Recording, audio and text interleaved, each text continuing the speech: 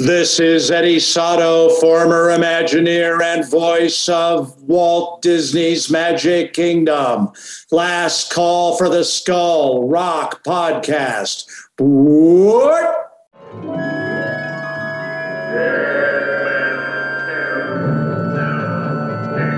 Skull Rock Podcast, talking all things Disney, with your hosts Aljon Go and Dave Bossert.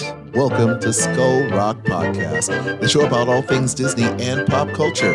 Every week we take you behind the scenes of some of your favorite Disney films, theme park attractions, performances, books, music, as well as what's streaming in theaters and what's going on in the universe of entertainment. How you doing? It's Aljon Go, longtime Disney, Marvel, Star Wars, and pop culturist and guitar player. You can email me, aljon@skullrockpodcast.com. And I'm Dave Bossert, artist, filmmaker, author, and welcome to the Skull Rock Podcast. If you love Disney and pop culture, please subscribe to the show wherever you get your podcasts. You can also like and follow us on Facebook, Twitter, Instagram, and LinkedIn. We're on all of those platforms. Aljon, how are you? Oh, I am doing wonderful. Okay, let me tell you this. Our daughter, has been wanting to climb into bed with us now. She is waking up in the middle of the night. It happened last night as we record this. 4 o'clock in the morning, I hear stuff falling down around the house, and I go, oh no, here she comes. And of course, it scared the bejesus out of my wife. She was like, ah, because I heard it, and I the first thing, I didn't say anything. I was like, the first thing is, okay, I'm gonna get up and I'm gonna take care of this. And then all of a sudden, she appears out of nowhere and makes a sound. And then my wife opens her eyes, and it's just like, like The Shining, come play with us. She's like, ah, and then I'm like, oh my goodness. So I got scared out of my PJs last night. So. Get used to it. Get used to it now. I know. But there she is. She's like a phantom in the night now, knocking over stuff in the middle of the house. I have to tell you a funny story. Okay. Our oldest was, I think she was 4.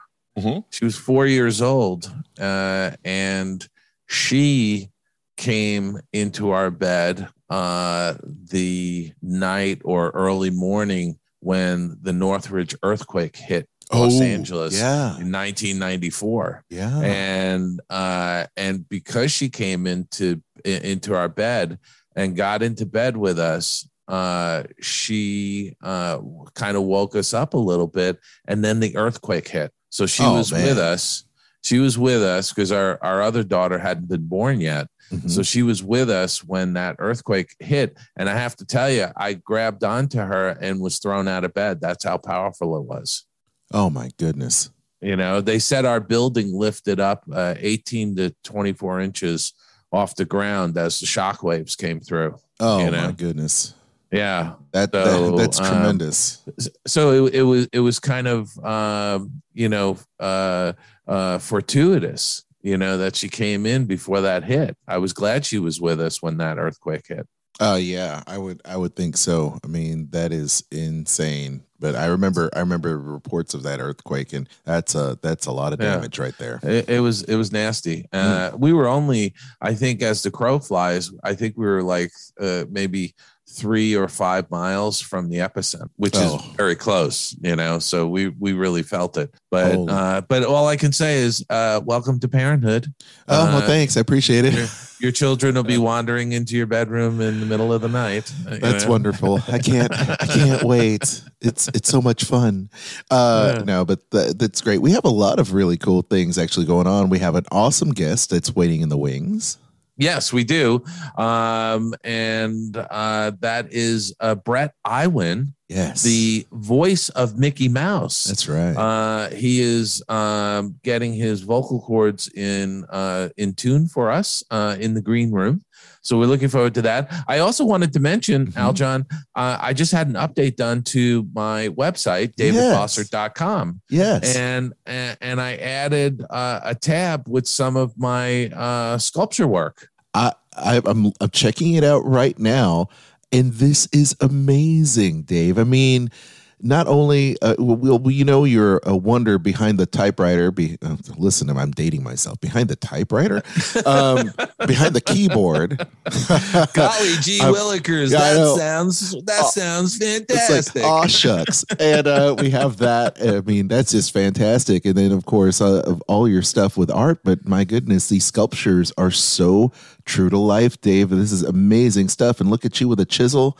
My God, it's been just a matter of days actually that I've seen any type of woodworking chisels. But now you're doing there it. You go. Well, yeah. I mean, look, you've got some incredibly talented craftsmen at Gibson, yes, who are doing phenomenal work with wood. Yes. I could only aspire to that level of craftsmanship, but this is sort of personal art that I've enjoyed doing over the years. Oh. And when I was having my website updated, which I do every 3 months or so, adding new stuff, I decided to add that artwork so people could see a different facet of me.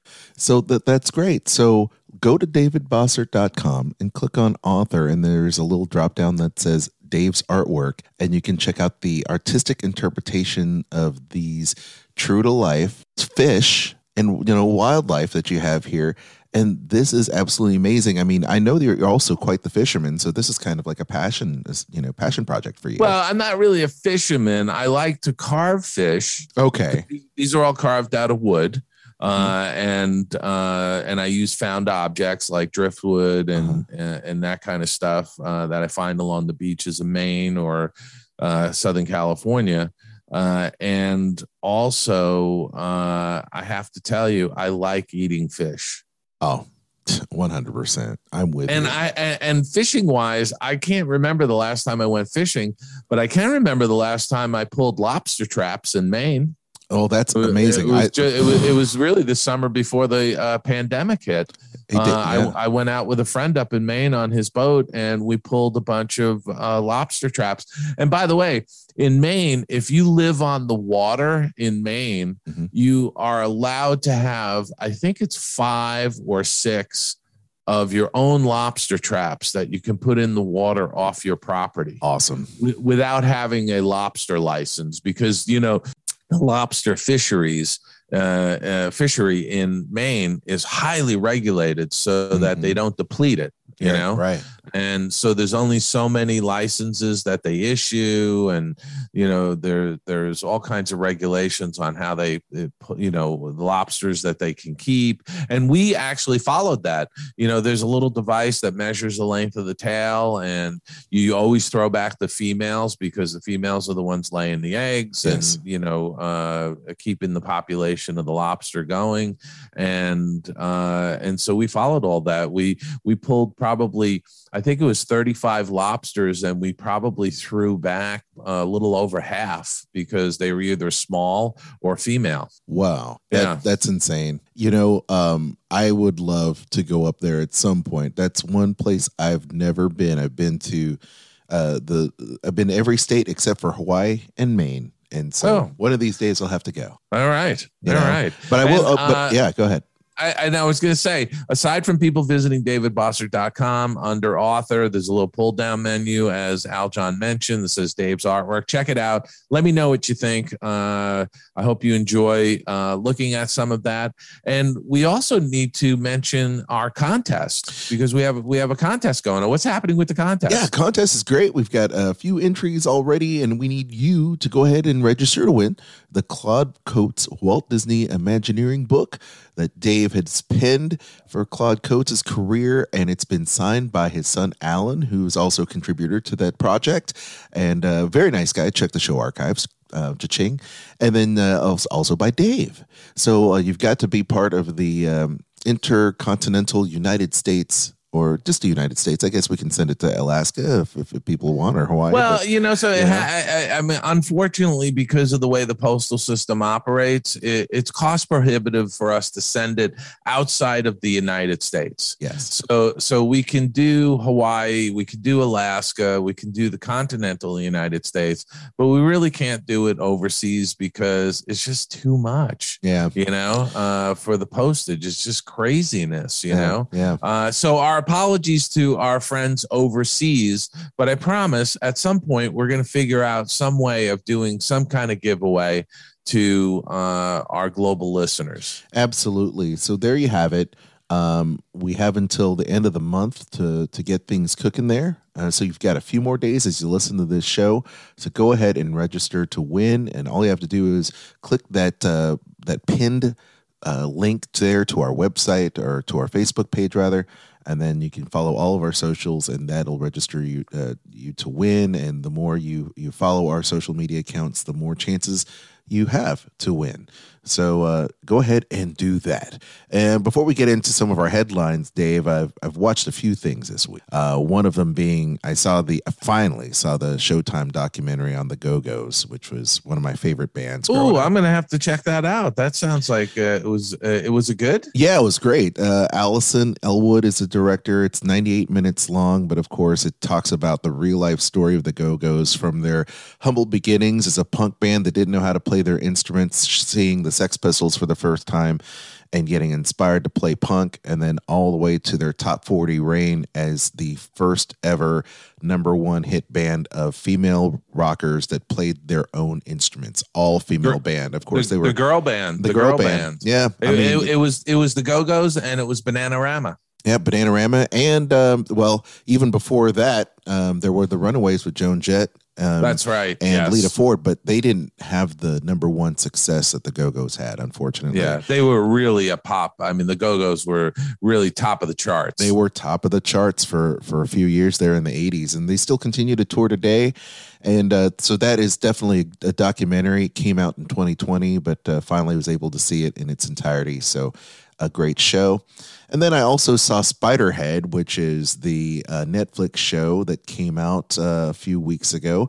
It stars, of course, Thor, Chris Hemsworth, Miles Teller from Top Gun, and Janae Smollett. And she was wonderful as well. And it's all about a place where convicts are offered the chance to volunteer as guinea pigs in this medical experiment on different drugs that were capable of generating feelings of love or euphoria, getting injected with that with a stim pack in the back of their spine. And it is quite interesting, these kind of rat in a cage kind of experiments, Is this a movie, or is it a limited series? Nope, it's a movie. Yep, okay. It's under 2 hours. It's got mediocre reviews on IMDb, but because the wife and I are so big fans of Chris Hemsworth, we watched it, and we actually enjoyed it. It was good. So, I mean, I give it a good 6.5 out of 10. So it was good. It wasn't a waste of time. It actually poses a lot of interesting questions, but I think there was a good twist at the end, and I enjoyed it. So cool. Yeah. Awesome. I have been so busy the last week. I didn't have a chance to watch too much stuff, and I haven't been to the movies in like 2 weeks. Mm-hmm. But I did watch some continuing episodes of City Homicide, which was the Australian TV series on Freevee, which is the ad-supported channel for Amazon Prime, which I think used to be IMDb TV. Correct. Which they've rebranded as Freevee. Mm-hmm. And then there's the final episode of Obi-Wan Kenobi. I saw that too. Which I thought was fantastic. They wrapped up that very nicely, and I really enjoyed the limited series of Obi-Wan Kenobi, and I hope that there's going to be more of it. I do too. I really enjoyed it. I think it's one of those things you have to be very careful with how you treat legacy characters. In Obi-Wan and in Boba Fett, I thought this was probably the best of the Well, I take that back. It's probably the second best of the standalone Star Wars Disney Plus series. I do like The Mandalorian a lot. Yeah, I have to tell you, The Mandalorian is really at the top for me so far. Yeah. But I really did like Obi-Wan Kenobi, and I would encourage anybody, even if you're not a Star Wars fan, which, as I've mentioned in previous episodes, you know, my youngest daughter and my wife aren't big Star Wars fans at all, and they really enjoyed it, especially because the first episode gave a whole backstory to the character. So you kind of understand, you know, the character and where the character is coming from and how it fits into the Star Wars universe before the first episode begins. And I thought that was very brilliant of them to do that, because it does bring in people who are not fully up to speed on the Star Wars franchise. At 100%. Enjoy it without having to sit through. It's not a heavy lift, in other words. You don't have to invest yourself in the entire Star Wars saga to enjoy this standalone show, which does. It stands by itself, and I do want more of that. I thought there were some great things about it, but I definitely love the fact that John Williams' music cues were put into this to really punch up all the great emotional connections between both of the Darth Vader and Obi-Wan. I'm spoiler alert, but there you go. But you know something, I also have to say that the production value is off the charts on these shows. It's tremendous. Just off the charts. It's fantastic. Yeah. I did actually watch the first 2 episodes of The Old Man with Jeff Bridges. Oh yeah. Which is a new FX series, and I'm watching it, by the way, via Hulu, and I'm just trying to pull up what I had here. I had it someplace. Yeah, the promos have been everywhere for that show. Yeah, they really have been. And just so our audience knows, the show is about a character Jeff Bridges plays, Dan Chase, who absconded from the CIA and lives off the grid. When an assassin arrives and tries to take Chase out, the old operative learns that to ensure his future, he now must reconcile his past. And the FBI's Harold Harper is called on to hunt him down because of his complicated past with the rogue fugitive. So Harold Harper is played by John Lithgow, who's always fantastic. He's just an incredible actor. And I have to say, the first episode is a bit on the slow side, but it's sort of setting it all up. Okay. You know, and so I would say to people, if you're going to watch this, watch both of the first and second episode together, because it really does get very action-packed in the second episode, and I really enjoyed it. I like Jeff Bridges. I watched pretty much every movie he's in, and you know, many people are fans of The Big Lebowski that Jeff Bridges was in. You also, I think a few weeks ago I mentioned that I watched Hell or High Water, right, which starred Jeff Bridges. So it's a terrific series so far. So that's The Old Man with Jeff Bridges on FX, and I'm watching it via Hulu. Jeff Bridges is just an explosive actor. I think he's got so much range, and he's commands every frame that he's in. He just commands the camera, you know. So love Jeff Bridges. Hey, what are you guys looking at? What are you guys streaming there? Let us know, and send us an email, and maybe your review will be talked about here on the next episode of Skull Rock Podcast. Skull Rock Podcast, ripped from the headlines. It's Skull Rock Podcast headline news. Oh man, Dave, why do I have to start with these type of things? Lightyear at the box office, behind the Pixar movie's Family Problem. That is the headline from the Hollywood Reporter. Toy Story spinoff is suffering in theaters thanks to brand confusion, fierce competition from the far-right politicians. I think they just stepped in it again, Dave. Yeah, I have to say, Al John, I do think they stepped in it because, you know, I think we talked about this. You know, they made a choice to cut the same-sex kiss out of the film. Yep, we talked about it last week. And then they capitulated and they put it back in, which made a lot of news, you know.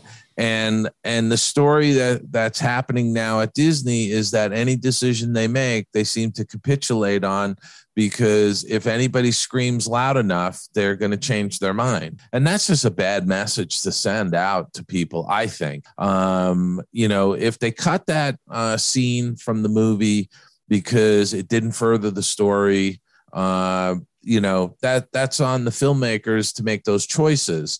If it was cut because there were executives who, you know, were uncomfortable or didn't feel like it should be in there, that's a different story. But the fact that they cut it and then people screamed about it in relation to the whole uproar down in Florida with the Don't Say Gay bill, and then they put it back in, it just further inflamed and promoted that story. And so I'm not surprised that this didn't open number one, because there was a dozen territories in the Middle East and other parts of the world that said they weren't going to show the movie, right? So that impacts your box office, and that's bad business, I think. And because of that, that made the news, which further put it in front of people in this country. And I think you had a lot of parents who decided, you know, a lot of conservative parents who decided, I'm not going to go see that movie. So, you know, the fact that it opened in second place to Jurassic Park Dominion, which was in its second weekend, which, you know, on Rotten Tomatoes, I think Jurassic Park Dominion, has 87%? It's not super high, right? I mean, it's up there. But anyway, this is an unfortunate situation, and it's hurting the business. You know, if they had just stood their ground and said, we made this decision and that's it, I think the movie probably would have opened to number one. It definitely had that potential for sure. You know, there's that. I mean, you know, they were estimating $70 to $80 million opening weekend, and it opened at 51 million. That's huge. Yeah. That's a huge, you know, shortfall. Yeah. And, you know, as much as I like Chris Evans, you know, I think a lot of people look at Buzz Lightyear and they think of Tim Allen. And so I think there's a weird thing going on there. But, you know what, though? I understand what they're doing here. You know, Buzz Lightyear was a real astronaut, is what they're saying. Yeah, that's right. And because he did all this fantastic stuff, they made a toy about him. Sure. So for me, I'm totally fine with Chris Evans doing the voice of Buzz Lightyear because he's not the toy version. Tim Allen is the toy version. Oh yeah, and I see that as well. But I know that they said in this that there's brand confusion and some other things to go along with it and different decisions that they're making. I mean, look, I think I'm going to reserve my thoughts on the film until I can actually go out and see it. But, I mean, look, I'm going to go out and see it as well. I just wasn't going to go on opening weekends. But, you know, again, there's a lot of cross currents and, you know, under the surface here that affected why it didn't open number one. And it's really kind of a shame. It's true. Well, I tell you what has been number one at the box office for quite some time is Top Gun Maverick, Dave, and it's looking to fly past 900 million in the latest box office milestone. It is huge, especially for the pandemic era film. You and I both saw the film. We were both blown away by it, and it still dominates.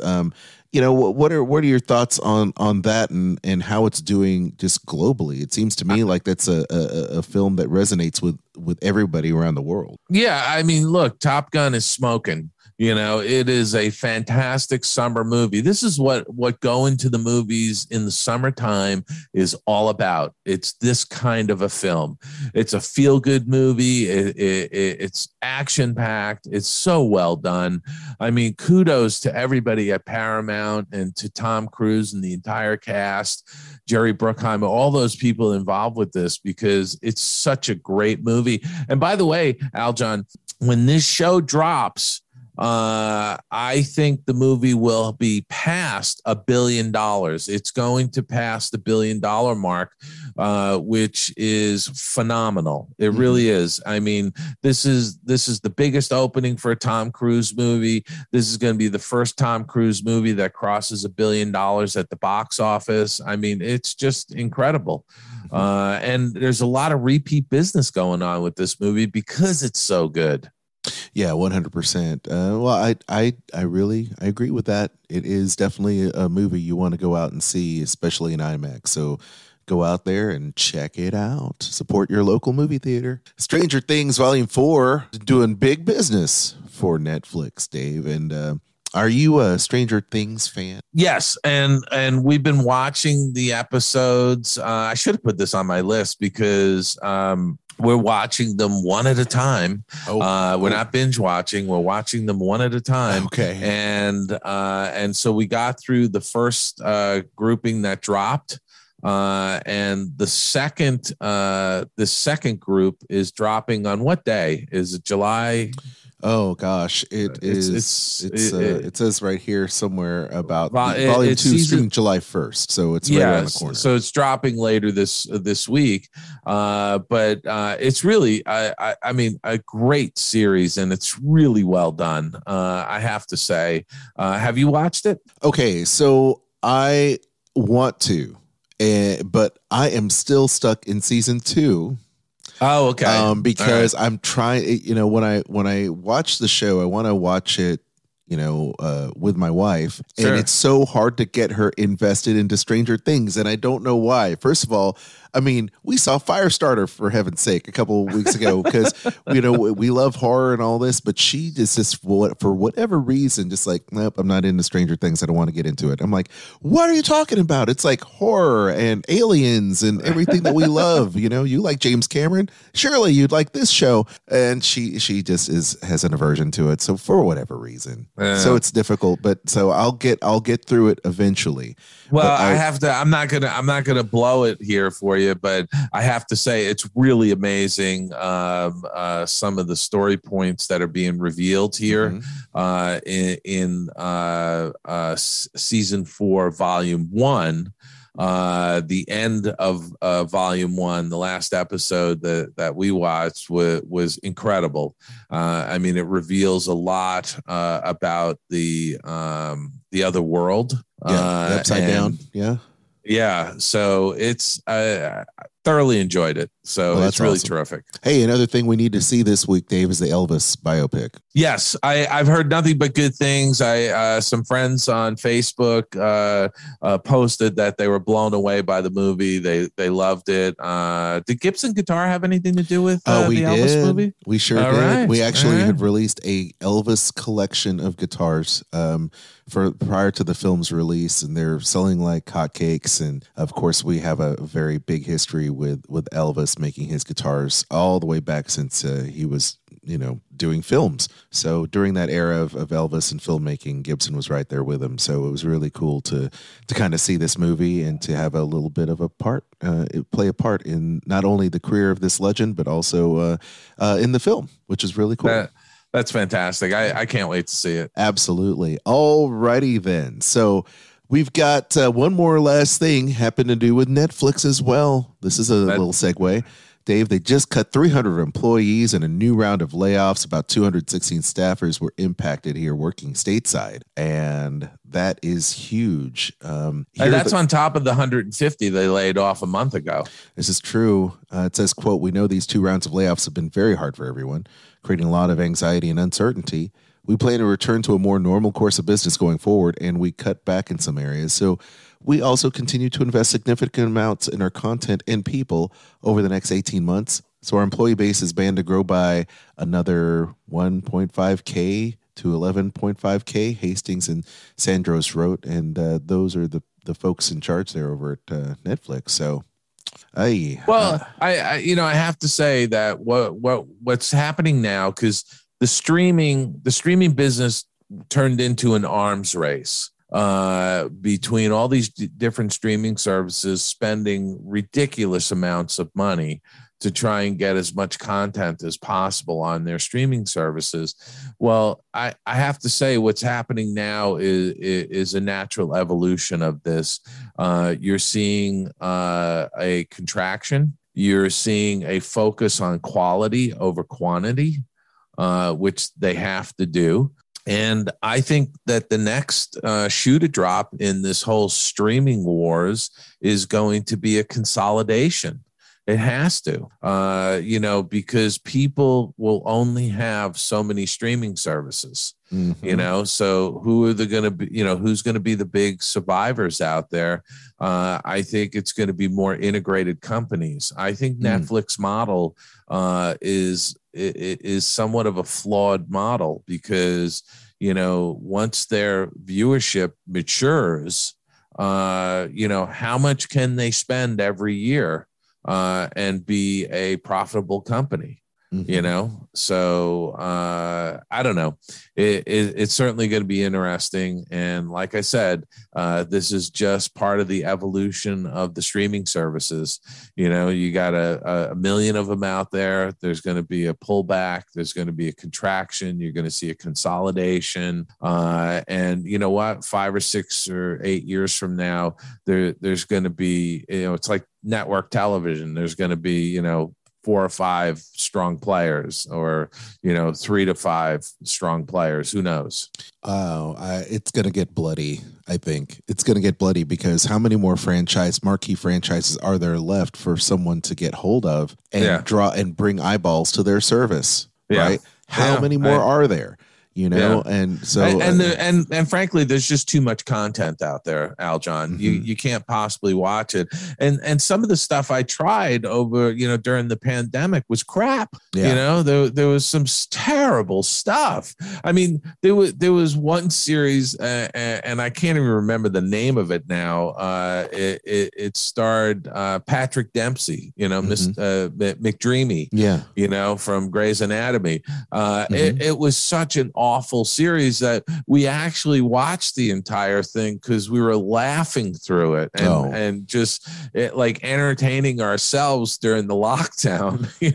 So I mean, honestly, they really do need to focus on quality, and that's the one thing I have to say about shows like The Mandalorian and Obi-Wan Kenobi is that they're delivering on the quality end of the spectrum on shows like that. And I haven't seen some of the new Star Trek stuff on Paramount Plus, but you have. Yes. And I'm imagining the same thing there, right? Oh yeah, it's quality stuff over there.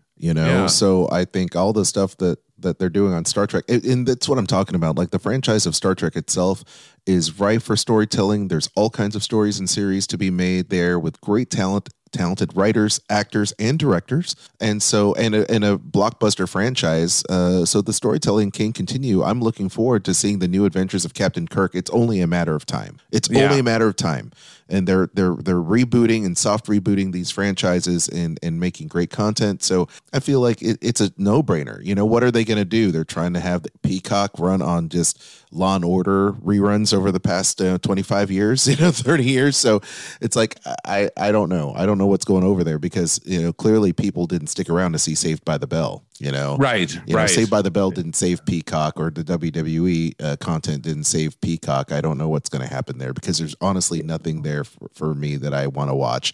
And I gave Halloween Kills an opportunity to watch that, but I'm going to drop Peacock. I'm going to probably end up dropping Paramount too because I can't keep up with all the stuff that's being on it, and I have to be selective. So but something like for me, what I'm surprised about with Universal on their Peacock service is that they have a really deep library at Universal. A really deep library, and they have stuff.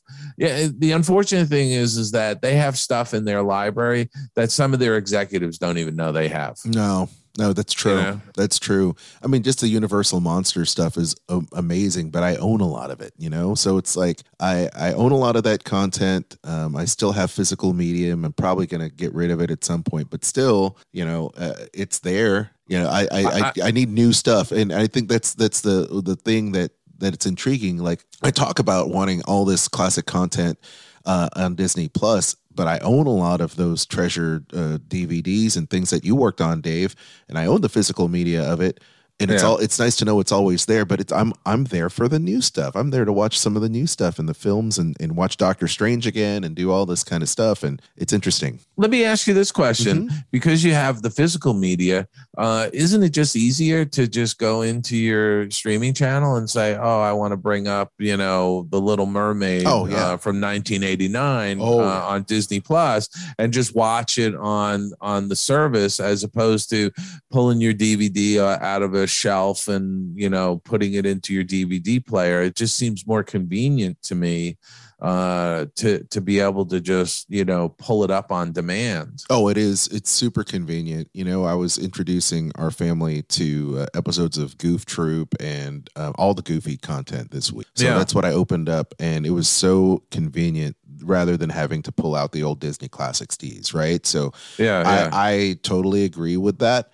But once again, and thank goodness for Disney Plus, because I can keep the kiddos entertained and watch the classic animated films and introduce them to new and old stuff. But, I don't necessarily, I think it's just a matter of priority. Like, once again, what do I want to go into the archive and where can I find it? Right now I'm paying for, Paramount and Netflix and Disney Plus and Paramount and all that. And it's like I think I'm going to have to start trimming it down, because I can't focus on all those streaming services and what they have to offer. I have to prioritize. Right. It's getting out of hand, Dave. It's getting out of hand. HBO Plus, it's getting out of hand. Well, and by the way, that's what's going to happen, because they've done surveys with people, and I think it's like 2.5 to 3 services is what people can support. And I think you're going to get a lot of people who say, oh, that new series is dropping on Apple. Okay, I'll have Apple for a month and I'll watch that series and then I'll cancel it. So that's you're going to see a lot of that going on. They have to grapple with that kind of stuff, because you want to hold on to those subscribers. You don't want the attrition of people jumping around. So again, there's going to be a lot of consolidation in the future. Yeah, absolutely. Well, I look forward to talking more about that with you and see which ones survive and which ones get eaten up. It's all that content out there. But I tell you what we do have waiting patiently in the waiting room is the voice of Mickey Mouse, Brett Iwan. Let's get to that interview. Let's do it.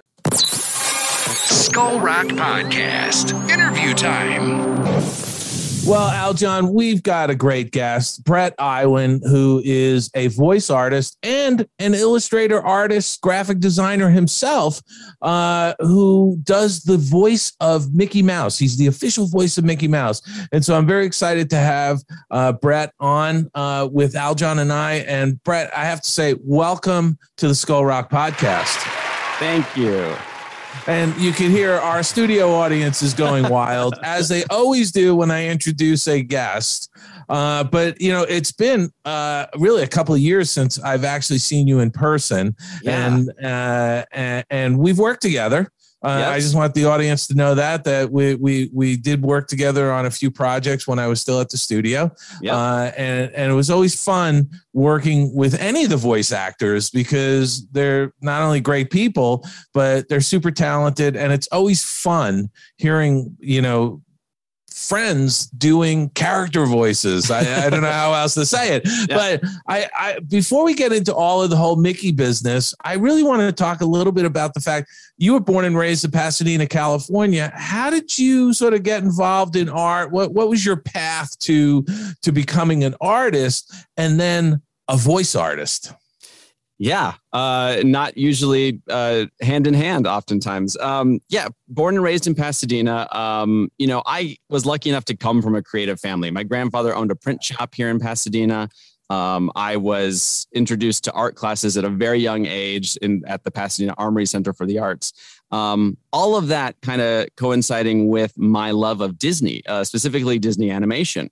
Grew up watching all the classic shorts, grew up watching all of Walt's shows and Disneyland and the World of Color and all that. And I was just fascinated with him, his story, and the art that was coming out of the studios.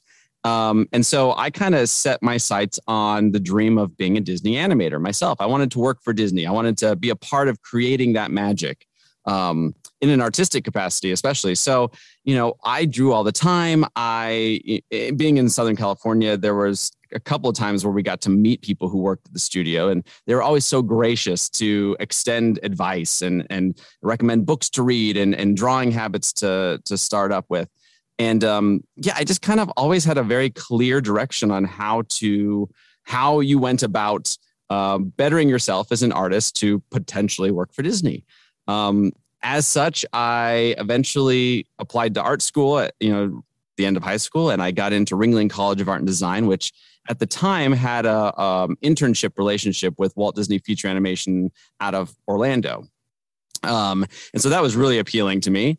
Unfortunately, during my time in college is kind of when traditional animation took a back seat to all the up and coming CG stuff that was happening. So I had to switch gears. I kind of turned my sights to more illustration, storytelling, and then I even got a little bit interested in Imagineering and what they were doing with theme park design. And although I was offered an internship at Imagineering upon graduation, it was an unpaid internship. It wasn't really what I thought was the best decision right out of school. But I was offered a full-time job at Hallmark Greeting Cards. So I went that route, worked at Hallmark Greeting Cards for 5 years. It was, I kind of say it was almost like graduate school. It was surrounded by very talented people. One person, in fact, had met Walt Disney on a visit. Let me ask you a quick question. Yeah. When you took the job with Hallmark, are they based in Kansas City or St. Louis? Kansas City. Kansas City. And it's Kansas City, Missouri? Yep. Yeah, that's right. Everybody thinks Kansas City is in Kansas. Kansas. That's not a trick. It's a trick question.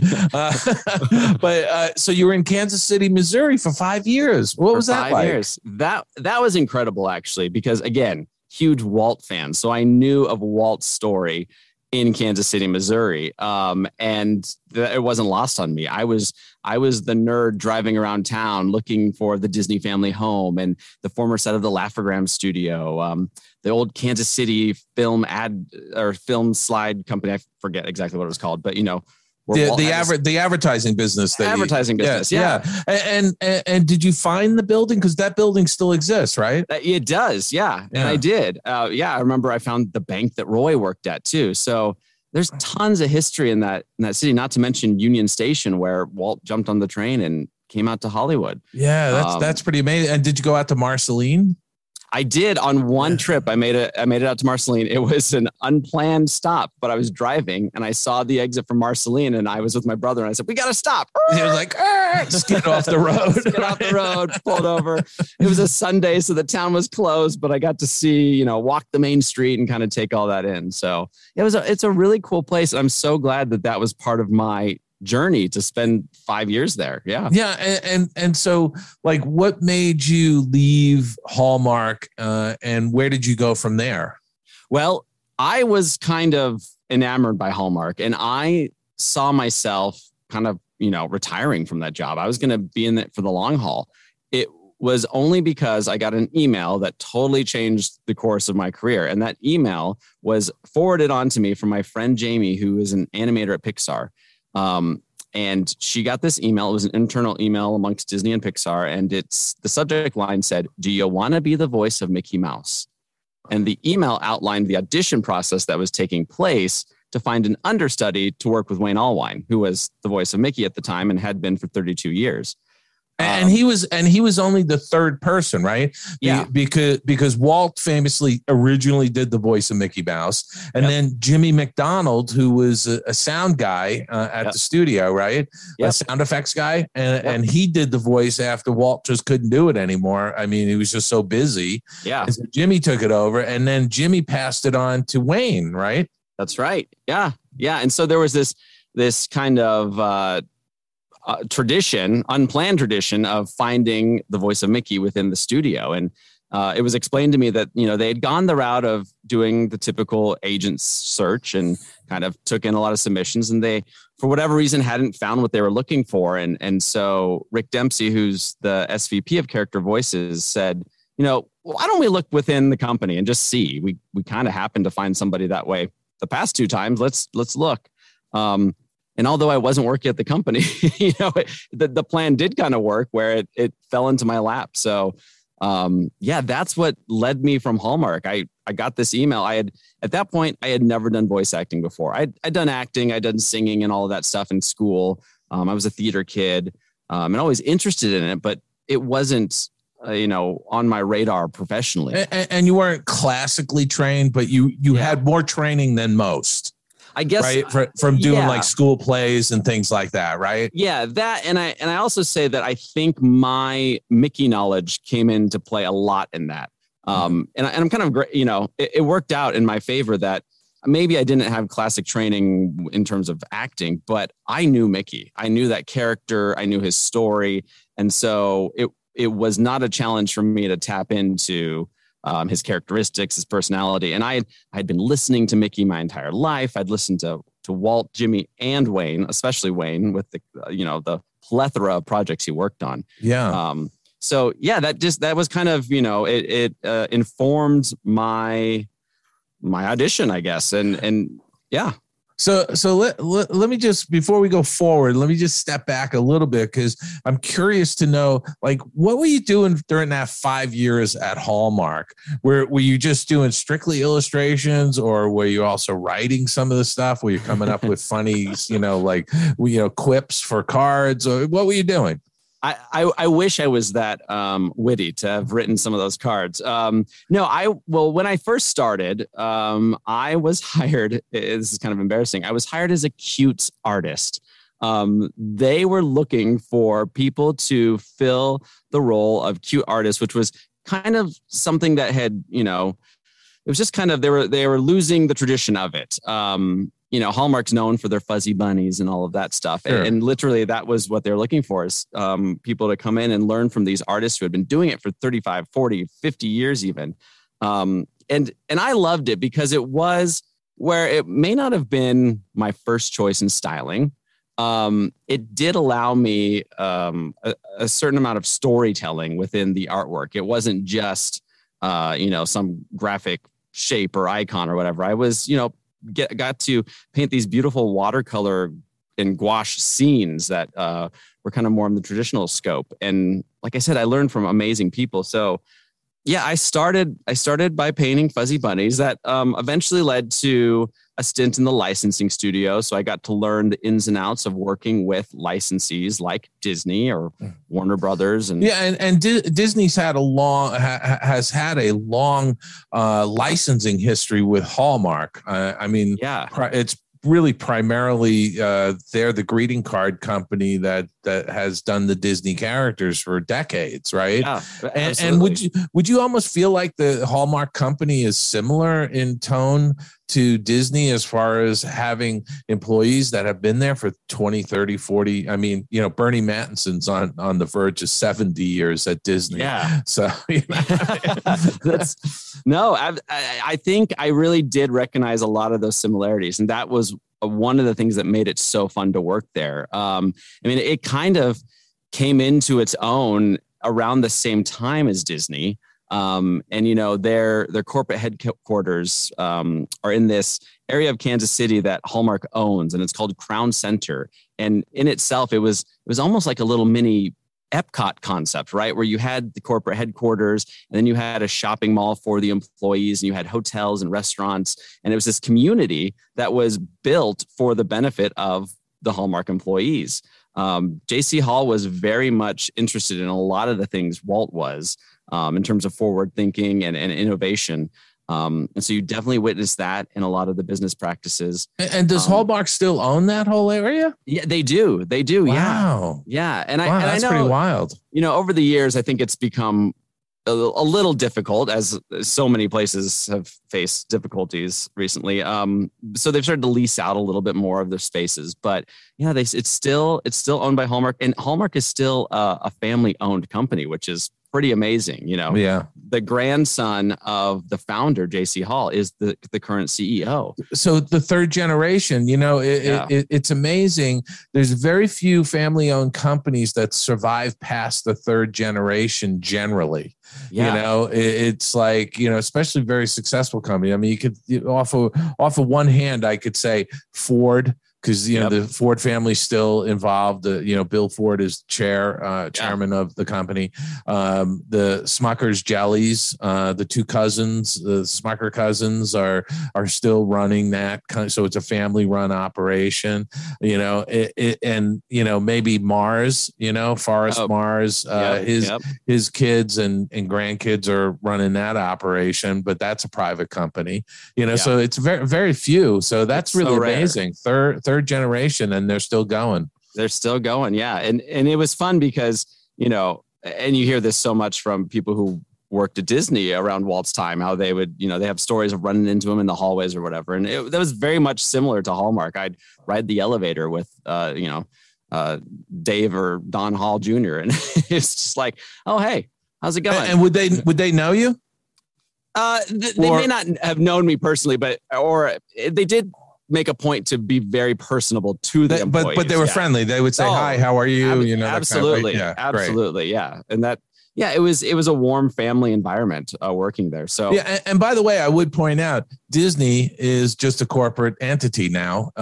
There's no family members involved, and Roy Disney was Roy E. Disney was the second generation, and it dissipated after that. The third generation didn't really get involved, even though a couple of Roy's kids did work for the company for a little bit. They didn't stick to it.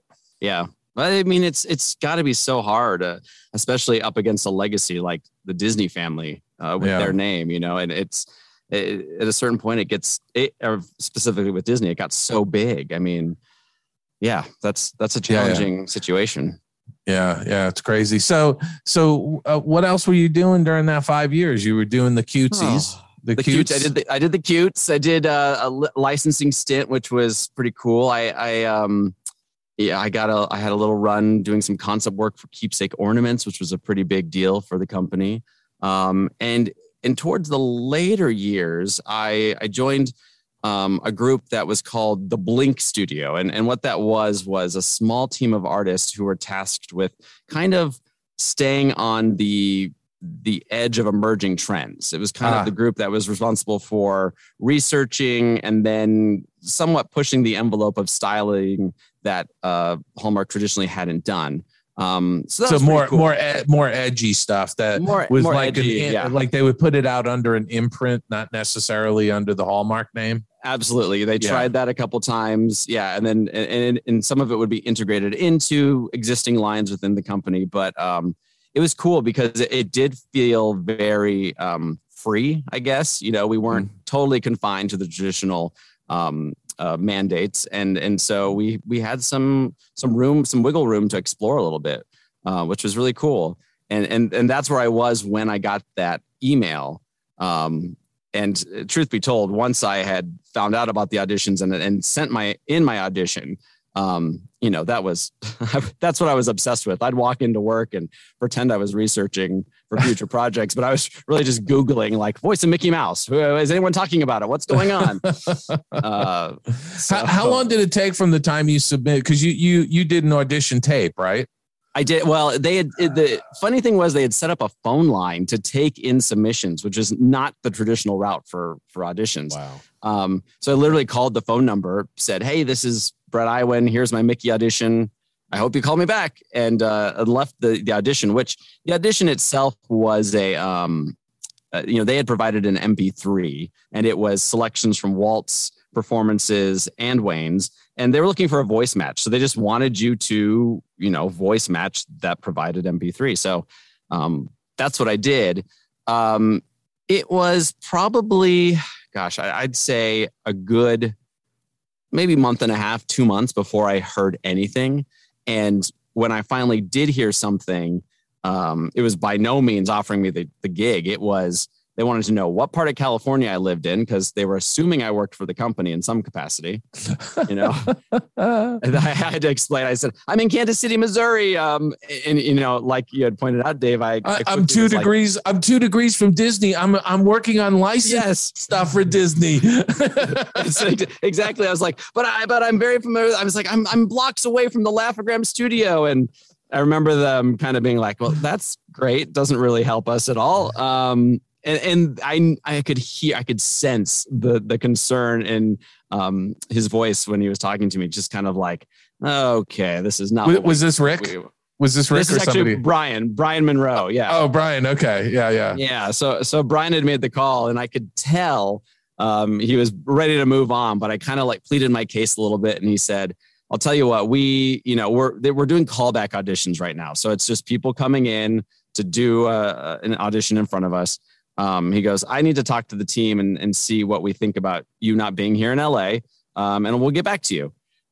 So the next day I was expecting a phone call and I got an email, which I just, when I saw the email pop up, I assumed it was going to say thanks, but no thanks. But they said, essentially they were like, look, this is on you. If you want to come out, if you want to bring yourself out to LA for this audition without the promise of it being anything, and a reminder, again, this is an understudy position. They said, then sure, we're happy to have you out. So of course I wasted no time. You hopped on a plane and flew out, right? Hopped on a plane and flew out. And your parents still lived in Pasadena, I take it, right? In California, but they're up north actually. Okay. But they were in California. They were in the state. Yeah. In the state. I still have family down here. So I came and exactly. I was like, well, it's a trip to go home. Okay. Visit friends and family. Yeah. So I did that. I flew out, did the in-studio audition, which, to be honest, I barely remember. I mean, it was probably a 45-minute audition, and it went by like that. But it was cold reads. It was just, they handed me some scripts. They said, here, we want to see how you handle cold reads, how you handle direction. I think there may have been some singing involved to see if I could sing as Mickey. And I just remember thinking, like, I'd done the initial audition. I'd practiced that before I submitted it. And before that, friends knew I did a Mickey voice because when we go to a park, I'd say, oh boy, or hiya pal, Mickey Mouse here. And that was it. I didn't know if I could sustain the voice for a, 10, 15, 30, 3-hour session. I didn't know. I didn't know if I could. And expand the vocabulary, right? Absolutely. Yeah. I was like, how do you say words as Mickey? Does it just happen with that falsetto, or am I capable of it? So it was nerve wracking. Yes. Can Mickey say supercalifragilisticexpialidocious? Mickey probably has a better time of that than I do, actually. It was such a weird mind game to kind of be in. I remember I was obsessed with it felt like after every syllable I had to take a swig of water, and Rick Dempsey called me out on it. He's like, "Are you okay? You're drinking a lot of liquids in there." I was like, I don't know how this works yet. I don't know. But yeah, that was that audition. I made it through, and then it was kind of, don't call us, we'll call you. And so I take it you didn't quit Hallmark. You just took, I'm going to take a week off and go back to California just to visit friends and have a little vacation. Exactly. And did they even know that you were auditioning, or was this sort of like, I'm not letting the cat out of the bag just yet? No, I had told very few people, and especially not Hallmark, being that I was still employed and collecting my salary and benefits. So, and that actually took a long time. It was probably another 2 or maybe 3 months after that, actually, before I heard anything. And unfortunately, the way I knew something was going to happen is, I mentioned I was obsessed with Googling Mickey Mouse every morning to see what was going on. And one day I did that, and I got the article that had announced Wayne had passed away. And that was unexpected, as far as I can tell. He got sick rather quickly and passed away, right? Yeah. And there were the reason they were doing an understudy search was he was dealing with some health difficulties that were making it harder for him to do Mickey. But I don't think anyone imagined it was going to go that route. Including myself. When I went in for that in-studio audition, I remember Rick said, now Wayne's still the official voice, and he's going to be the official voice. This is an understudy position. He said, Wayne did go into the hospital today. Otherwise, he would have loved to be here to meet the people who are auditioning. So you never had a chance to actually meet Wayne? I never did. Well, that's a shame. He was really a lovely guy. He and Russi. I think most people in our audience, our listeners, know that Wayne, who did the voice of Mickey Mouse, was married to Russi Taylor, who did the voice of Minnie Mouse, which was just unusual and fun and hilarious. Hilarious. And yeah. Oh, yeah. And I mean, well, I always say I did not meet Wayne, but I got to know him through so much through people like you and Russi and Bill Farmer, and everyone who just kind of shared all these stories about him, which is, no doubt. I always feel like I missed out because nobody has anything bad to say about him. He was just, hilarious, and so talented and so kind. He was a gentle guy. He was just a really sort of laid back, nice person. That was always but that's how I remember him anyway.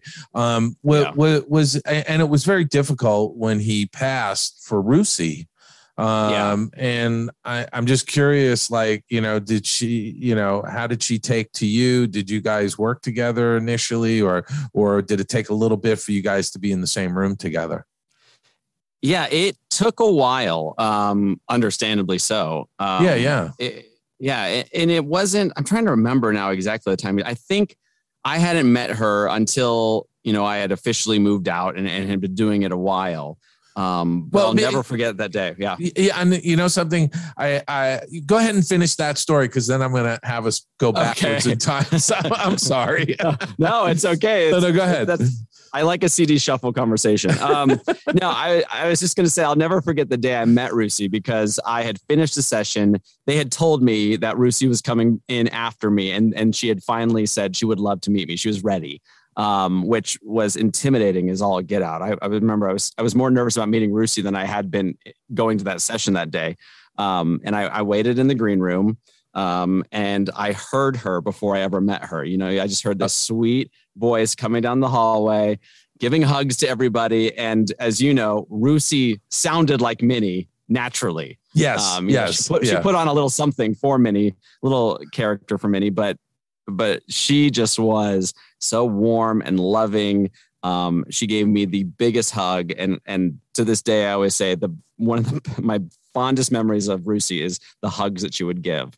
The type of hug where you never knew when it was going to be done, and you always let go too soon. And she would just keep holding you tight and be like, "Not yet, honey, not yet." Yes. And that's how that went. She was so kind in that moment. And I knew how difficult it must have been for her, but she said, "You're Mickey now." She goes, "And it's okay." And you know what? Yeah, she understood it on a business level, without question. But on an emotional level, she needed the time to get over Wayne's passing. Oh yeah. And I have no doubt that even when she met me, she probably was not over it. Like that was a journey for her. And I'm so grateful that after that initial you're never over it. You know what I mean? Yeah. But she was at that place where she could, give you that hug. Yes. And that was magical, to say the least. So, but I'm so grateful. We became great friends, and she was always there to offer advice. And I always say she understood this role better than anybody. And there's no one else I would have wanted advice from. So yeah, even though I never got to meet Wayne and never understudied with him, I'm so grateful for people like her, and Bill Farmer too, who just kind of, have mentored me, whether they knew it or not. All these years. So yeah, that's amazing. So let me step back. We'll do our CD shuffle here, and just say, so you're still working at Hallmark. Like, when did you find out, you got the gig? Like, when did the official offer, like, we would like you to be the voice of Mickey Mouse?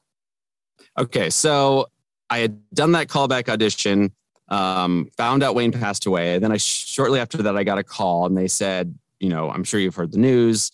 We're all devastated, but Mickey has to keep working. And as such, we'd like to essentially test you out in that role. They're like, we're not offering it to you, but we'd like to start doing some projects with you. So it was offered that they would fly me out from Kansas City. It was at that point, like every other week, I was flying out to work on a few projects. The first thing was a small little cavalcade for Animal Kingdom. And the next project was Disney on Ice. And so, yeah, I was, as far as I knew, on a trial basis, coming out, temporarily filling in. It was on my second trip out, and these were, multi-day trips, but my second trip out, after the session, Rick and Brian asked me to come to the green room. They sat me down and they said, we're really happy with everything you've been doing. And if you'd like it, we'd like to offer you the role of Mickey Mouse. And I think I probably made a joke like, let me think about it for a second. But I was very quick to say, I would love to. They said, now you need to move to LA. We need you to move to LA. We need you to be here. And that was not a problem for me. So to answer your question earlier, did Hallmark know? They still didn't know at this point. So I was kind of just taking vacation days, and I would fly out to LA and hop back and go back to work. And I continued to do that even after they had offered me the job. Because there were some loose ends in Kansas City I had to tie up. And so I was trying to, sell my house and do all that stuff and ride the Hallmark train as long as I could. But and I was really, I hadn't quite been there 5 years yet, but I was getting really close to my anniversary. So I waited till my anniversary. They threw me this great party, as they do for any anniversary at Hallmark. And unrelated to my current circumstances, just because they knew I was a Mickey fan, they picked all the Mickey party wear that they had and decorated the room for my 5th anniversary. And I remember little did they know, right? Little did they know. And I remember my boss got up and gave a speech, and he goes, 5 years, you know that you're in it for the long haul. So we're really excited to see what the next 5 years bring for you here at Hallmark. And I'm sitting there going, oh no. Oh no. And I think it was, I think I had some tact, and I didn't go right after the party. I think I waited to the next day. I went to his office and I said, so here's the deal. I've been presented with this amazing lifetime opportunity, and I need to put in my 2 weeks. And, I kind of expected him to say, no, please don't go. But he just said, wow, okay, cool. Well, we're sorry to see you leave.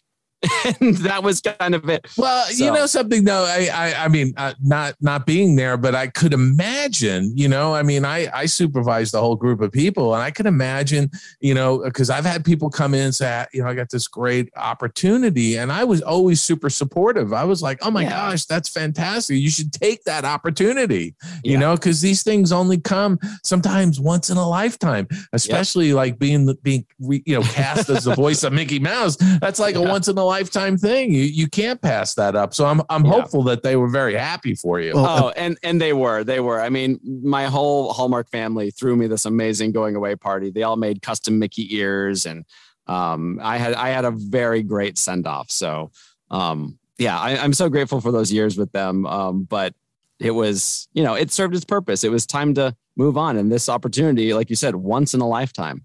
Well, the thing is too, they knew your heart. They knew where your heart was. Yeah. And so they knew that about you. And it's like, we're not going to hold this against you because it's your lifelong dream. They knew that about you. Yeah, they did. There was no doubt, actually. Yeah. That is so awesome. So you tied up the loose ends in Kansas City and loaded up your car and you drove to Beverly. That's right. That's what I did. Yeah. Yeah. And yeah. And so you got you relocated to Los Angeles, and you've just been consistently now doing the voice of Mickey.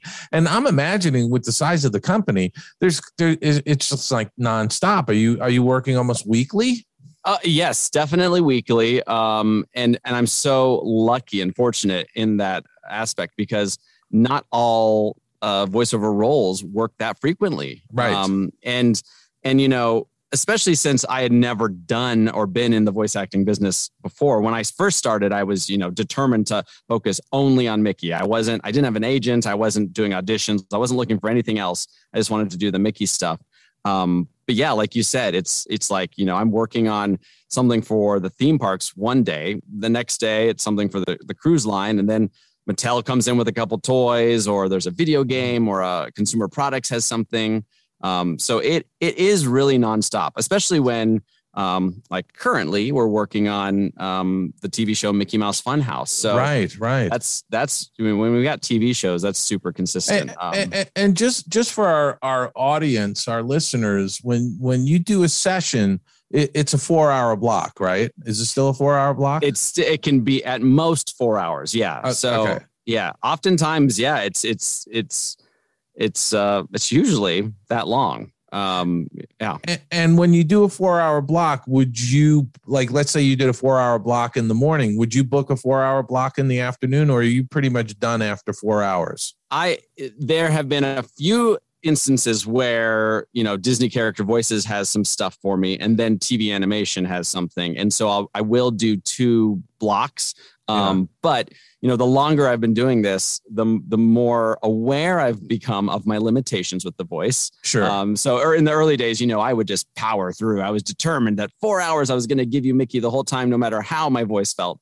But now I've learned that. But you can hurt your voice. You can, yeah. Just like everyone always says, what special things do you do to preserve Mickey's voice? And I always say, common sense, essentially. Like just like anyone talking straight for 4 hours would get a little hoarse. Yeah, talking like Mickey, especially when it's high energy stuff, it can tear up the voice very quickly.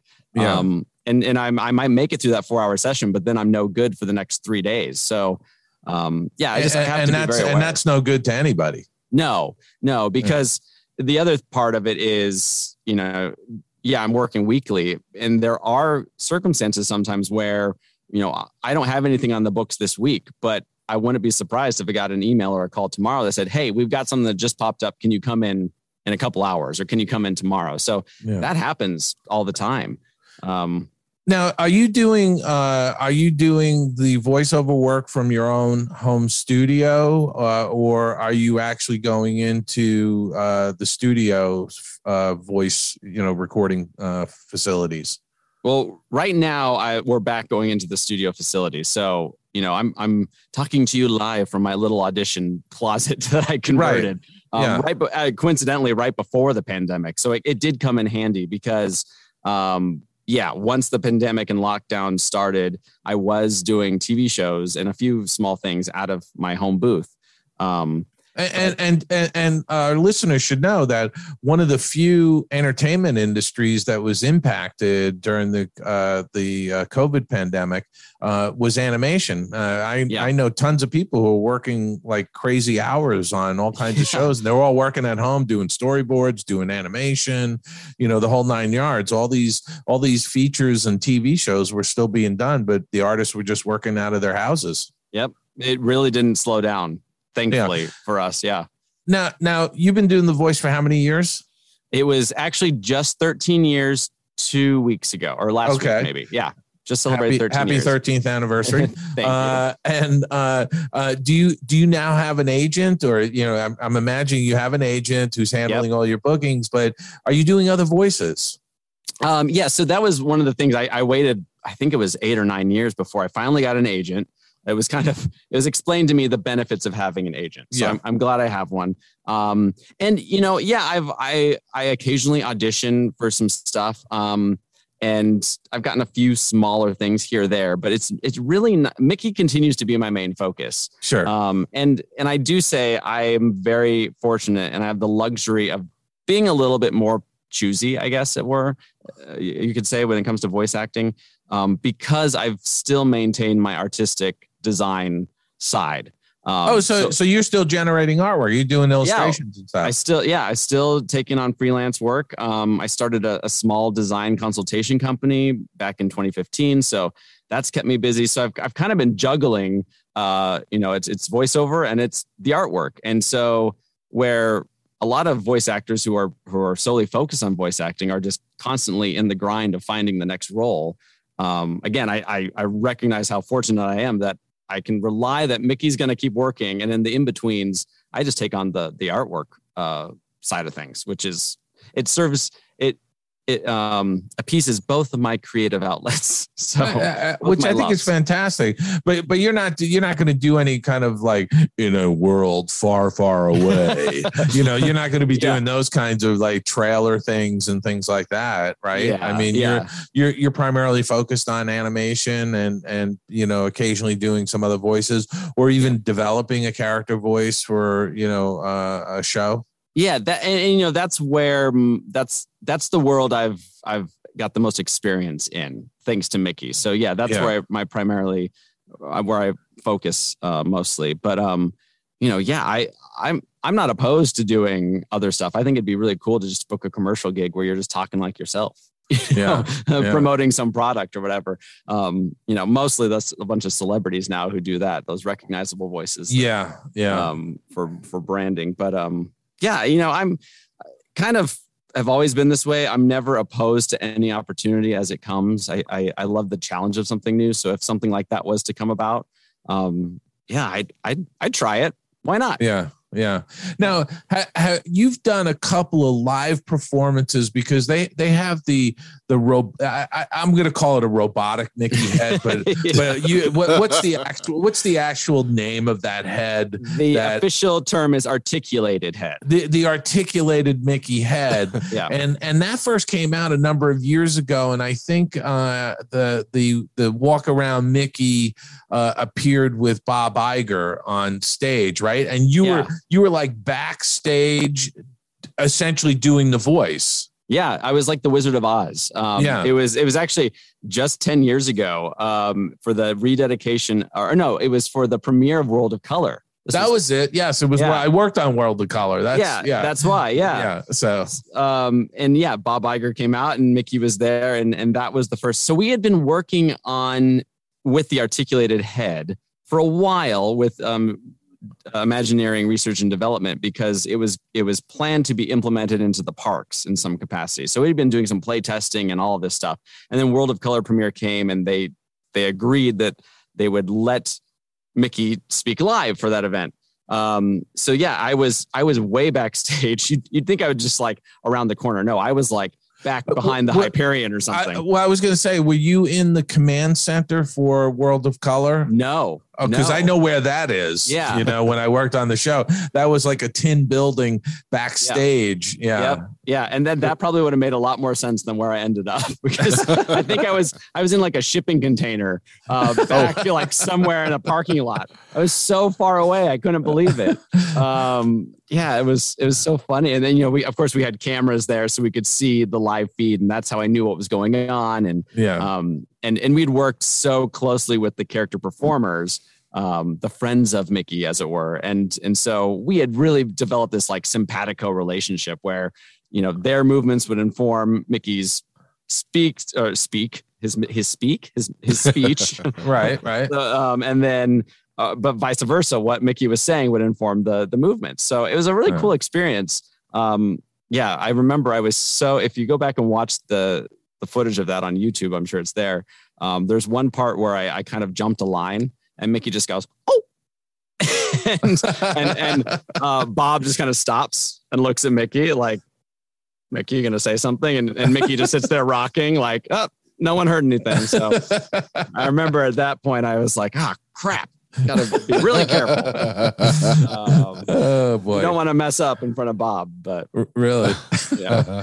Oh, Bob! Oh, crap! Yeah. But we had so much fun with that, and it wasn't too much longer after that the whole California Adventure got rededicated, and so again they had Bob on stage and Mickey was there, and that involved like, a week of overnight rehearsals, which. Oh, I know them well. I know them well. Yeah. I know that park extremely well overnight. Overnight. And for this Disney nerd, it was cool for like the first 2 nights. You're like, the park's empty. This is great. And then when you're, can't get enough coffee to keep yourself up. Yeah. But I remember one night in particular, it was articulated head. It was live. They had the ability to have Mickey say anything, but they were so set on Mickey just sticking to the script. And so at a certain point, I realized, well, you might as well have just recorded this. So on one of the rehearsals, just gone over and over and over again. And they had this big group of cast members. I forget how many it was. And they all came out for this big grand finale moment. And Mickey's on stage. And I just decided to have a little fun. And I was, the director called cut. And so Mickey just started talking to the director. I remember there was some performers who were coming in riding these giant flamingo puppets. And Mickey was just like, Randy, I had a question. Do you think it's possible to ride one of those flamingos in? And everyone was just kind of like, what? Mickey's talking. Like, this isn't on script. What's happening? And I think it was the night before the opening. So this crowd had gathered on the Esplanade out front, and they were all like listening and watching so intently through the gates, and you could hear them erupt with laughter and cheers because they were listening to Mickey. And I remember feeling pretty powerful in that moment. I could say a lot of stuff right now, but I'm not going to. That's fantastic. That's so fantastic. So what's one of the most memorable moments of doing Mickey's voice over the last 13 years?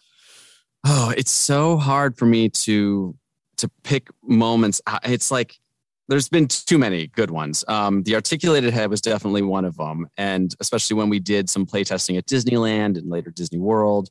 And I remember that experience really kind of enlightened me to how impactful and how powerful Mickey's character is, because people would come up to him, adults and children alike, and they'd lose it. They'd either be ecstatic or they'd be overly emotional. They'd share private things with Mickey.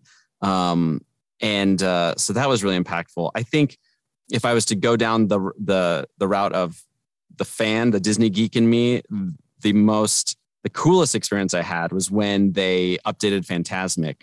I think that was 6 years ago now. And they had me re-record all the lines. And Fantasmic is the show that I really kind of honed my Mickey voice by listening to. So I was listening to Wayne's lines in that show as a little kid. I was playing Fantasmic, essentially. I was in my room just kind of flashing lights and singing and talking along with the soundtrack. So when I had the chance to update that and replace it, I was a little hesitant. I won't lie. I remember saying at the start of the session, now, is this extremely necessary to replace all of Wayne's stuff, or can we just sprinkle some stuff in? And they explained to me it was the best option just to kind of re-record everything. So that when I finally got to see that play live and hear my voice, that was a really cool full circle moment for me. Wow. To think about little Brett, Disney fan, and then whatever that was 20, 30 years later, to have reached that point. So, I have to say, I think anybody who's been involved with Disney and Disney animation, especially, there is that moment where we all realize how impactful what you're doing is on people's lives. Yeah. It's just, from the letter that, a mother wrote in after Lion King released about how that film helped their child, her child get through the loss of her husband and his father. Like those kinds of things, they really, I get a little emotional now, even talking about some of that stuff, because you just, every one of us has had that moment where it's a realization of the impact of what you are doing on a lot of people out there. Yeah.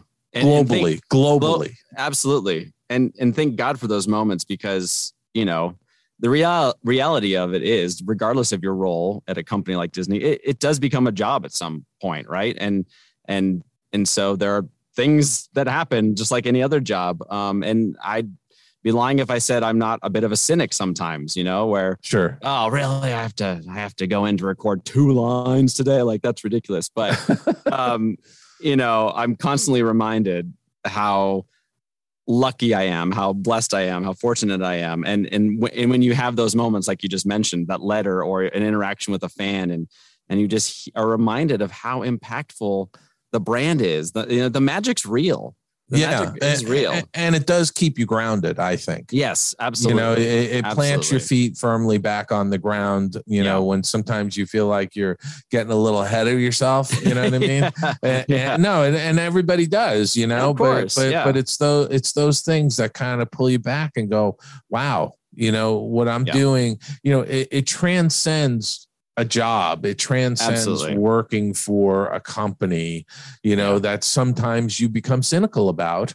It transcends all of those things because, when you have that little 4-year-old girl who walks up and makes a sweet comment to you, it's just like you melt, and you're a puddle that realizes, oh my gosh, like she believes it all. Yeah. And rightfully so. Yeah. I mean, that's part of childhood. It is. Yeah. That's what you want. I heard a great story one time that Wayne and Russi, they did a lot of hospital phone calls to children in the hospital. And in one call in particular, I guess the kid didn't want to take their medicine. And so Russi got on and said, sometimes Pluto doesn't want to take his medicine, but when he does, he feels so much better.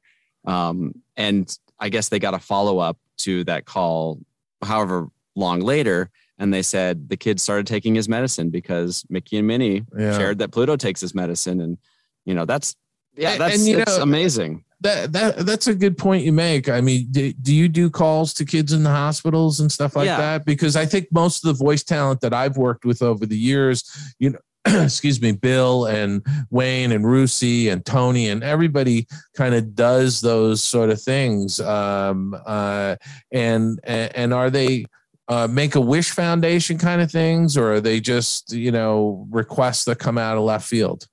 A little bit of both. So we've definitely partnered with Make-A-Wish quite a few times, which is, it's like you said, very humbling to be a part of that. And then, through my agency, I've been connected with another group. I think they're called Famous Phone a Friend. And so they send in special requests. And a lot of times Mickey gets a request. And then, of course, you just get the random request with social media now. Everyone's so accessible. Yeah. And so occasionally I'll get those requests that get unfiltered and come to me or friends of friends and whatnot. And, people are always so hesitant. Or I guess I shouldn't say always, but oftentimes I sense a little hesitancy for people to say, do you mind calling? And it's like, that's the easiest thing I could do, to just give up a few minutes of my day to call a kid or to make a message and send it along. So those moments are beyond special. Well, they're beautiful and they're so impactful, and they really take very little time for you to do it. Absolutely. Absolutely. What do you view, like, you've been doing the voice for 13 years. I mean, this is a lifetime gig in a sense, right? I mean, well, look, you're 4 degrees from Walt Disney.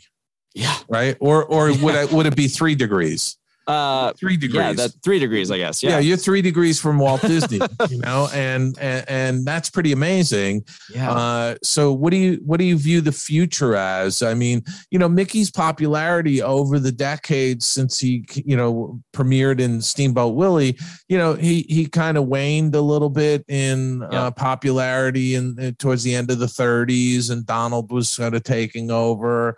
But it seems like he's been consistent. Yeah, that's a good word. And sort of, I don't want to say plateaued, but somewhat leveled out, where there's a consistency from generation to generation. Do you see that, or have you seen in the 13 years a little bit of sort of peaks and valleys? I know I would completely agree with the consistency and the, maybe not plateau, but that thread runs through. I definitely have seen how do I phrase this? The recognition, the initiatives that have popped up every now and then, let's rejuvenate Mickey. Let's make him cooler. How can we do this, that, and the other? Let's hip him up with a beard. Let's hip him up with the beard. Let's give him oh gosh, I did one show at the parks, and no offense to whoever worked on it down in the parks, but it was like a hip hop break dancing Mickey. And it was probably the worst part of my career. It was one of those things where you're like, this isn't good. Those things right out of the gate. You're just like, oh, I'm so embarrassed. Can't we just have Mickey play drums? Because that was pretty awesome. Yeah. It's really interesting to have this perspective that I do have, because I'm not always on board with some of the newer things that are happening with the character. Because I'm just kind of, like I mentioned at the start of this, I gravitate towards that classic stuff. My favorites are The Brave Little Tailor and The Pointer. Sure. And so styling wise and story wise, I always gravitate towards that. So it is hard sometimes to say, I'm like, is that really a good idea? But I was going to ask you that because you've been doing the voice now for 13 years. You're feeling very, secure and comfortable doing the voice. Do you weigh in on some of the dialogue that comes across? I mean, you must get lines that go, gee, Mickey would never really say that. Yeah. And I'm a lot more comfortable now. I remember that kind of being expressed to me as something I could do or should aspire to do. And early on, I was like, that's not my place. I have to trust the people that I'm around. But now I'm a lot more confident to be able to say, Mickey wouldn't say that. Let's change it this way, and maybe not even have direct dialogue like that, but on one of the reads, just offer them something a little bit more in line with what I think Mickey would say. And more often than not, that's the one they're going to gravitate towards. And especially on the TV shows, I'm a big believer in the relationships we form in these situations and work relationships. And so I've just tried to establish trust in me, and thankfully I think I've gotten there now 13 years later where the directors. And something I've been in the booth with talent and I've had those conversations and I'm very respectful of the person doing the voice. Yeah. You or Bill Farmer or Tony or, Jim Cummings with Pooh and Tigger, it's like, you guys know the characters so much better. I mean, I love the characters and I feel like I know a lot of the history of it, but the nuanced performances really well because you've studied them, and so for me, I tended to defer to the voice talent if there was a question, and I would always say, okay, let's do it, how you're suggesting it, know. That's when you have someone like you on the other side of the glass. It makes the experience that much more enjoyable. Yeah, it's collaborative. The funny one that I did was with John Cleese, who was doing the narration for some Winnie the Pooh films I was doing, it was written in like American English, and he's English, and every so often on the script he'd say, Dave, I think, it would be better if I said it this way. I can't really do an accent, him, but he was just a lovely guy and he felt very comfortable making those suggestions and he did it in a very nice way. Of course. And I'm sitting there going, hey, I'm totally fine with that, John. Yeah. I struggle with American English every day. Don't tell a Brit how to speak English. Really? Sure. That's awesome. Where do you see Mickey going in the coming decades? Because you're going to be doing him. I mean, are you kind of feeling like there'll be some variations and deviations from the norm as we go forward, which there typically are. But his integrity is going to be intact. His integrity will be intact. And I'll tell you, the vibe I've been getting lately is, everyone says the pendulum always swings, right? Yeah. And I do feel like I'm witnessing the swinging going in a direction that I'm a big fan of right now, which is kind of recognizing and accepting the qualities that make Mickey so evergreen are the ones that we should be working with the most. And instead of focusing on how do we edge him up, hip him up, or young, it's like, let's get into that part of the character. And so, I think especially with Disney Plus and the need for a lot more content, I'm thinking that we're going to see Mickey in a whole new light, but also being that character that we know and love, and hopefully not being such a weird offshoot that we're all like, huh? No, but I think that, it's the consistency that and the genuineness of Mickey that has transcended generationally. Yes. And why he continues forward. And I think that if they try to do things that are here and now, to make him hip. I jokingly said, give him a beard because all the hipsters have beards now. But that to me is how you actually smother and kill a character. Yes. Because those things are flash in the pan culturally. Yeah. It's like bell bottoms or polyester shirts and medallions. You know what I mean? It's that kind of a thing. You have to keep him. And again, I was never opposed to him, wearing a bicycle helmet and riding a skateboard. Those kinds of things are kind of fun, but his personality, his persona, and his values, his integrity, all of those things need to maintain the consistency. Yeah. Something that I witnessed very early on in my career is people love to take a character that is so timeless and consistent and wholesome. And there's like this temptation to see him kind of put through a meat grinder. Yeah. It's like people will come up to me and say, "Oh, does Mickey ever curse? Say this, like say F you or something." And I'm like, "No, Mickey wouldn't say that." Right. But maybe that's too far of a stretch to equate it to that. But I do think there is an audience who wants to see these characters go that way. And sometimes, unfortunately, I think there's creative direction that gets tempted by that. They're like, what if we just kind of, twist it this way just a little bit? Let's see what happens. Maybe he'll become cooler.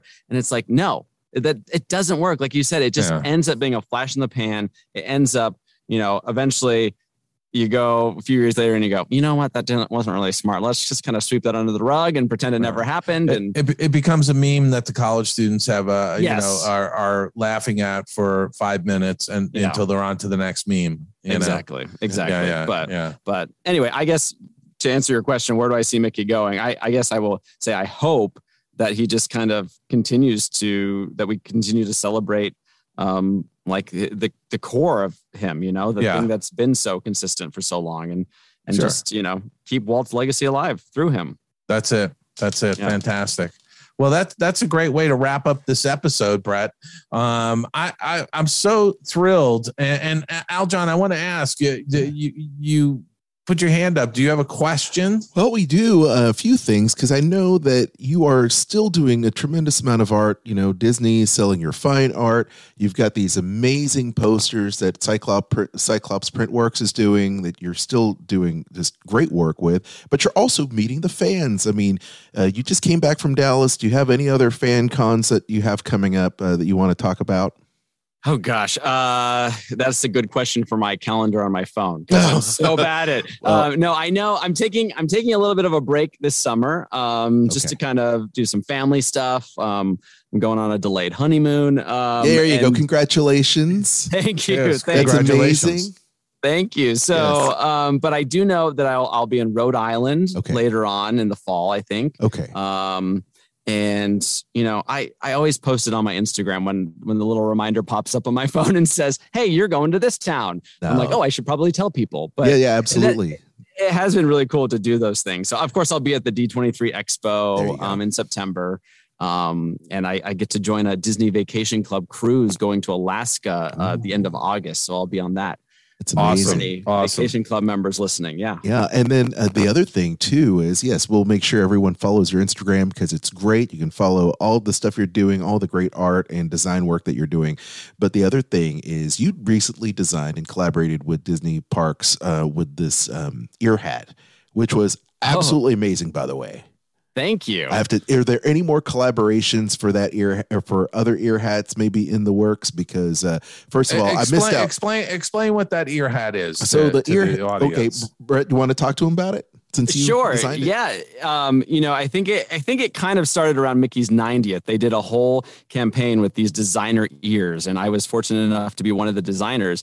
And so I made mine. I wanted them to feel very retro and kind of celebrate the fact that Mickey Mouse is the first cartoon character to have a voice in a synchronized cartoon. So I made his ears look like vintage microphones, kind of the old style ribbon mic thing. And then the ear hat itself was kind of the traditional felt with some leather accents and stitching, which I kind of wanted to emulate like a Letterman's jacket, which just felt very 50s and classic Disney to me, with a custom patch that said MMC, kind of harkening back to the old RCA logo. I just wanted, it had like some vintage touches and a little on-air crest on the top of it. And of course you pressed a button and you heard Mickey's voice. So that was really cool. And to design Mickey ears, that's a big deal. And while I don't have any plans for future Mickey ears right now, I still have that relationship with Disney Parks merchandising, and Awesome. We're still talking. So hopefully there'll be something else in the future. I got to do a whole line of clothing last summer, which was crazy. I never thought I'd be a fashion designer. I still don't consider myself one, but I got to submit some artwork for it.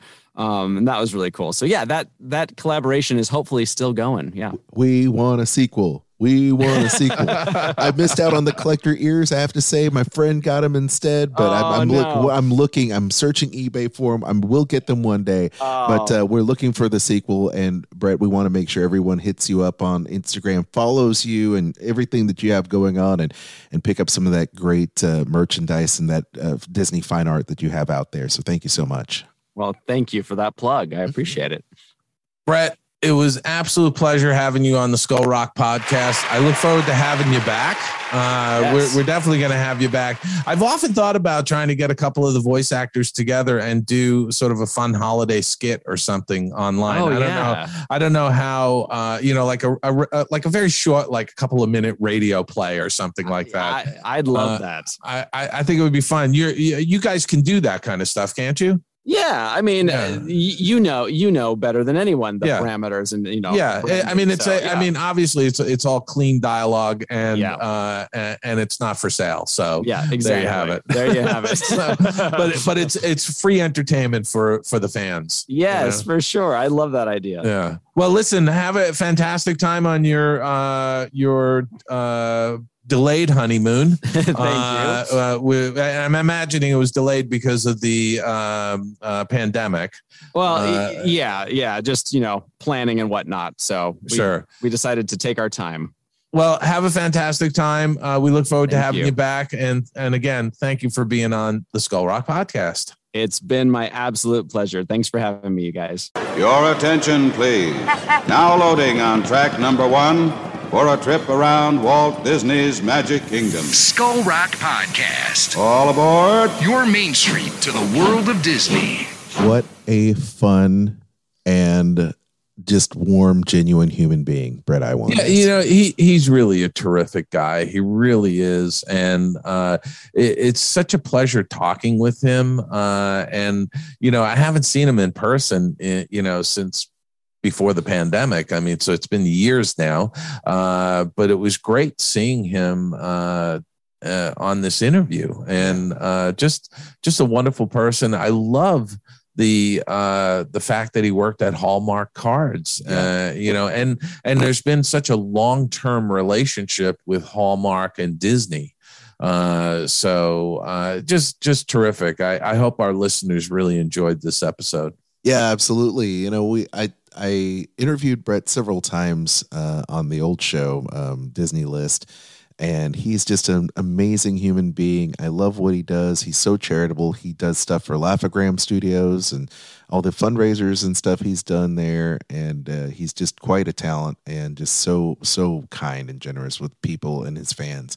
So, if you're interested in him, once again, don't forget to check out Brett Iwan on Instagram. He's there. It's probably the best place for you to check out all of his artwork. We'll have links to his art that he's selling online. You can get some of his great artwork and replica art that he's selling online. So please be sure to do that. And we look forward to more of his voicings in Mickey Mouse and upcoming Disney Plus shows and video games. I can't wait for that.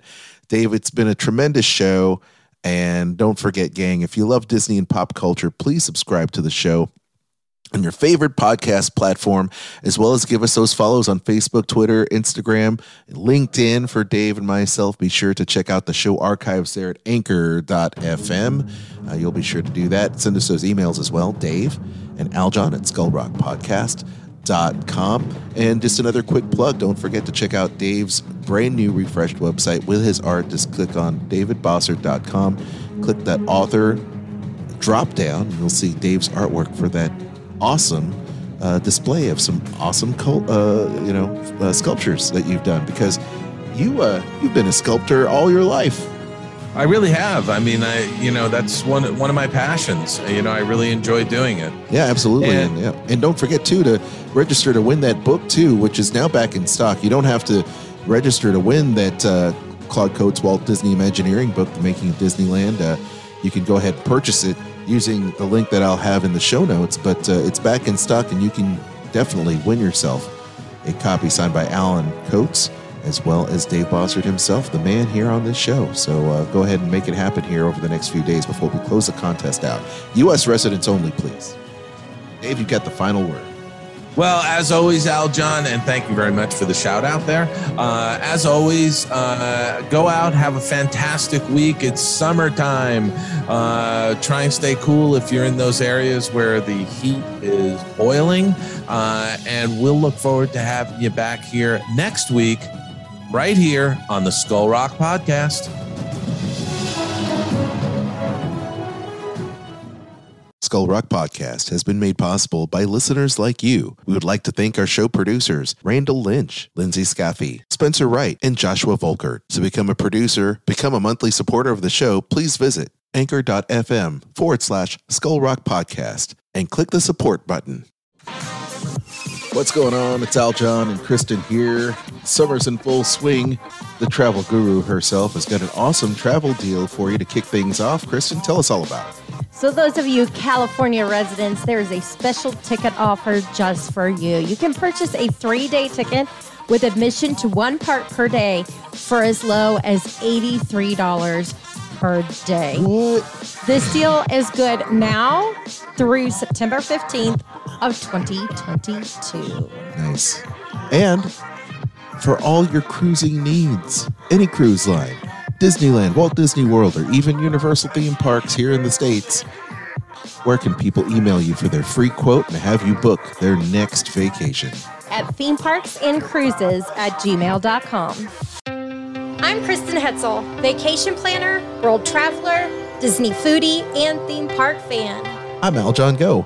I'm the husband who's also Disney, Star Wars, and Marvel Comics fan. And together, we host a Disney List podcast. Every week, you'll hear us list our favorite things about Disney theme parks, films, shows, travel, Marvel, and Star Wars in a top 10 list, rankings, and more. That's an impressive list. Subscribe to the Disney List podcast on Spotify, Apple Podcasts, iHeartRadio, or your favorite podcast platform. You can even stream us on Sorcerer Radio at srsounds.com and check out our live shows on Facebook. The Disney List podcast. Visit thedisneylist.com.